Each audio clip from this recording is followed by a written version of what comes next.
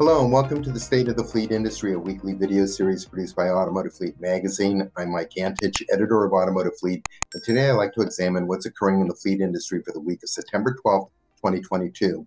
And for this week's episode, I'd like to examine the state of the fleet EV market, in particular user satisfaction when recharging fleet EVs using the public charging infrastructure. So today, the majority of fleet users, in fact more than 80%, are recharging their EVs either at their home or at work. But there's a segment of EV users who rely on the use of public chargers, and this user segment promises to increase as EV usage proliferates to a broader demographics where many people, for a variety of reasons, cannot charge their EV at their home residence.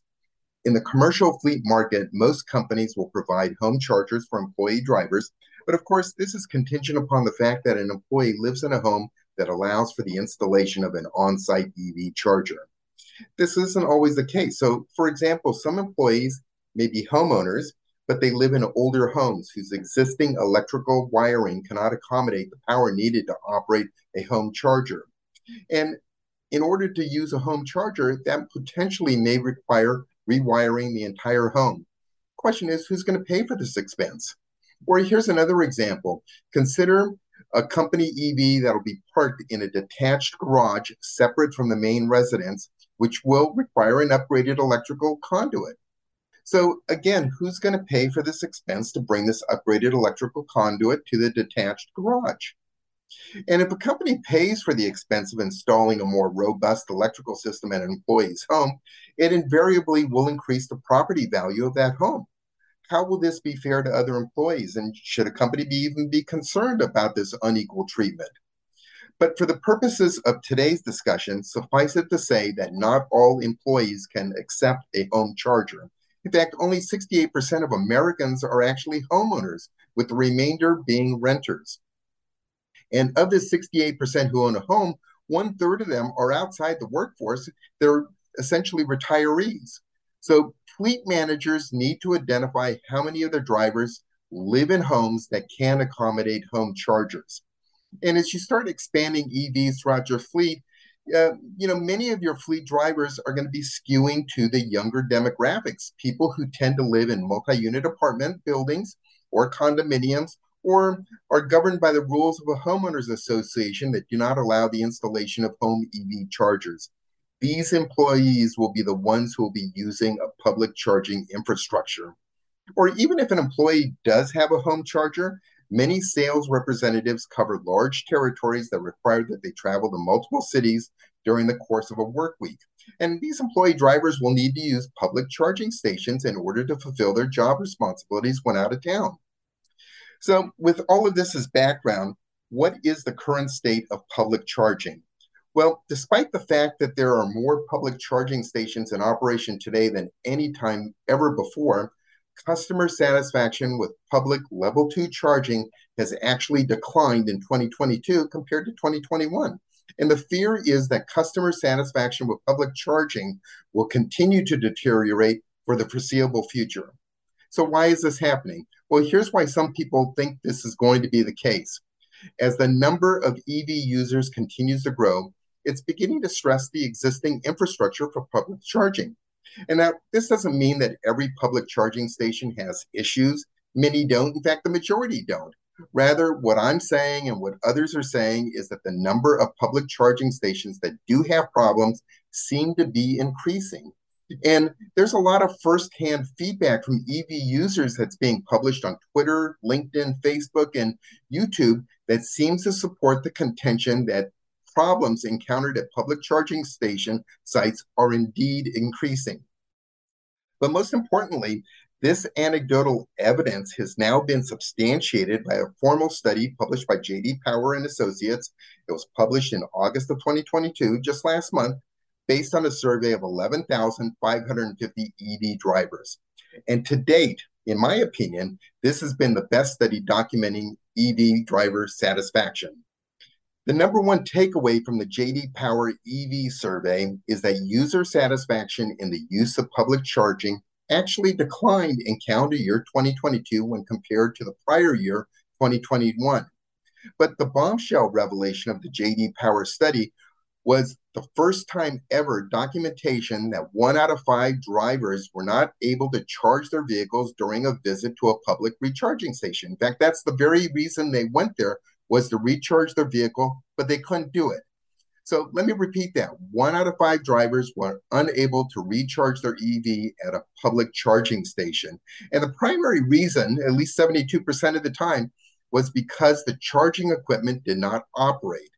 I don't know about you, but I find this to be an incredible statistic. However, based upon comments on LinkedIn, Twitter, and YouTube, this wasn't a surprise to heavy users of EVs. And by heavy users, I mean those users whose EV is their sole transportation for both local and long distance travel. And according to these users, the problem at public charging stations seems to be getting worse. The more frequent usage of these EV chargers, these public chargers, is causing a corresponding increase in maintenance issues, primarily hardware related, that are making some chargers inoperable. But the key complaint, and the reason people are upset about it, is that it's taking time to repair these chargers. These chargers are not being repaired in a timely manner. And these maintenance issues of public chargers, they run the gamut, ranging from motherboard malfunctions to faulty temperature sensors and charging handles. And many of these maintenance issues tend to take a long time to resolve. And the primary reason is due to the long lead time to receive replacement parts caused by the supply chain shortage. This industry is no different than anyone else. They've been impacted by supply chain disruption, and it's causing time to get these replacement parts needed in order to get these chargers back online.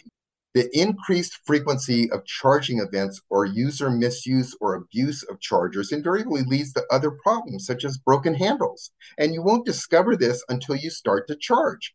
And when the original handle selected is not working, it forces the driver to stop the charging session, get another handle, and to start a new charging session, all of which leads to a negative user experience.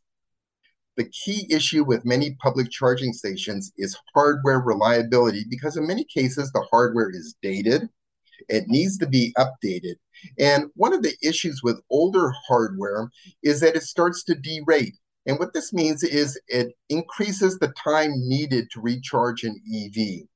And also over the years, these charging station hardware devices, they've been exposed to the elements ranging from high humidity heat to precipitation, to snow and hail, to prolonged sub-zero weather in snowbelt states, all of which over time lead to hardware deterioration. So in addition to hardware reliability issues, the user experience of public charging stations is not consistent, and it can vary by charging station to charging station. So for instance, some charging stations bill by the minute, not by the kilowatt. So why is this an issue? When you bill by the minute, it increases the cost to an EV user if their charger is slow due to multiple EVs trying to charge at the same time. And even though the amount of electricity being purchased is the same, depending on the amount of time connected to the charger, it will increase your cost the longer you're connected. Other negative user experience result from chargers that stop charging prematurely before the battery is full, or when you're erroneously double billed for a single charge. And again, these are all negative user experiences that compound. Plus, a personal peeve of mine is when EV drivers use charging stations as parking stalls long after a vehicle's been recharged. A case in point is the town where I live. It's very EV friendly. It has public chargers available all around town. We have them in shopping centers, grocery store parking lots, at City Hall, sidewalk chargers, even at the local Kiwanis Club, we have chargers. However, if I attempt to charge an EV after 3 p.m., I'm out of luck. I'm unable to do so because invariably all of the charging stalls are occupied as parking spaces. EV users tend to leave their vehicles overnight at the charging station long after the EV's been recharged, and rather than coming to pick them up later that evening, they wait until the following morning. And another negative user experience with public charging is the wait time. With the limited number of chargers in some high-density areas, it's common for drivers to wait in line to be charged, sometimes up to an hour and a half. I mean, once you're stuck in line, you have no idea how long you're going to be stuck there. And what aggravates the problem is that Not all of the chargers at the charging site may be operable, which will further add to your wait time. But in terms of electric vehicles themselves, they are getting better and better. And we have some phenomenal EVs on the road today. And I'm looking forward to driving what's currently in the product pipeline. But EV enthusiasts say that the public charging infrastructure has not kept pace with the end user expectations. And in some cases, customer experience at public charging stations has actually regressed over the year. Major OEMs are being proactive, however, and they're addressing these issues. So, for instance, Ford Motor Company, it monitors charging stations or reports problems and removes consistently underperforming stations from those it recommends to owners. And likewise, General Motors is working with Pilot Flying J truck stops to build a network of chargers along interstate routes using the EVgo chargers. But more needs to be done. In fact, there needs to be an EV user bill of rights. And right at number one is there needs to be a greater commitment to fix chargers quickly when they malfunction. Chargers also need to be located in well-lit and heavily trafficked places. If you watch YouTube videos or read LinkedIn and Twitter posts, some areas where chargers are located, especially when you have to charge after hours, they're sketchy at best or downright scary. And plus, eliminate the feeling of lost productivity while a driver is waiting to recharge an EV. Give drivers something to do while charging, such as locating chargers nearby coffee shops, fast food locations, or even providing local Wi-Fi coverage. At the bare minimum, the industry needs to do a better job of maintaining existing public charging stations.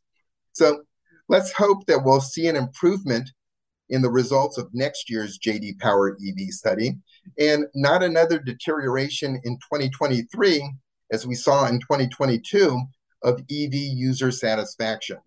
So with this as my final observation, I'd like to conclude my State of the Fleet Industry presentation for the week of September 12th, 2022, and I'd like to thank you for watching.